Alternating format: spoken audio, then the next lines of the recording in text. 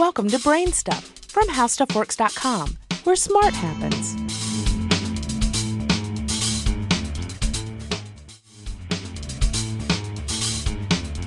Hi, I'm Marshall Brain with today's question.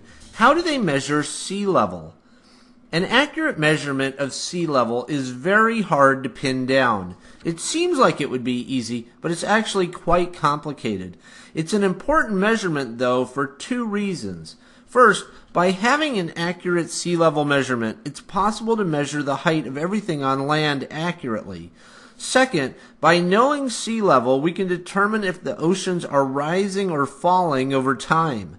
The concern is that global warming and other weather changes caused by man might be leading to an overall rise in sea level. If so, coastal cities are in big trouble. The problem with measuring the level of the sea is that there are so many different things that perturb it. If you could take planet Earth and move it out into deep space so that the sun, the moon, and the other planets didn't affect it, and there were no temperature variations worldwide, then everything would settle down like a still pond. Rain and wind would stop, and so would the rivers. Then you could measure the sea level accurately. If you did this, the level of the ocean's water projected across the entire planet would be called the geoid. On land, you can think of the geoid as the level that ocean water would have if you were to dig a canal from the ocean shore to any point on land.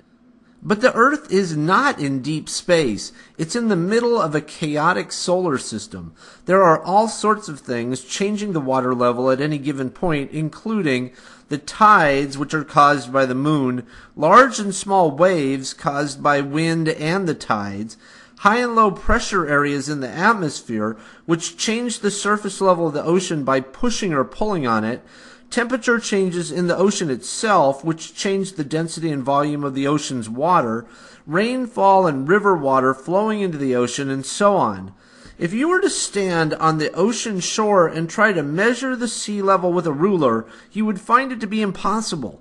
The level changes by the second from the waves, by the hour from the tides, and by the week from planetary and solar orbit changes. To get around all these different variations, scientists try using something called tide gauges.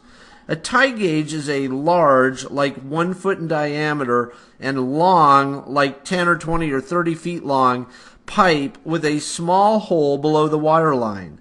This pipe is often called a stilling well. Even though the waves are changing the water level outside the gauge constantly, they have little effect inside the gauge. The sea level can be read relatively accurately inside this pipe. If read on a regular basis over a time span of years and then averaged, you can get a good measurement of sea level. You can see that getting an accurate reading, for example down to the millimeter level, is extremely difficult. Satellites are now used as well, but they suffer from many of the same problems. Scientists do the best they can using extremely long time spans to try to figure out what the sea level actually is and whether or not it is actually rising. The general consensus seems to be that the oceans rise about 2 millimeters per year right now. Do you have any ideas or suggestions for this podcast?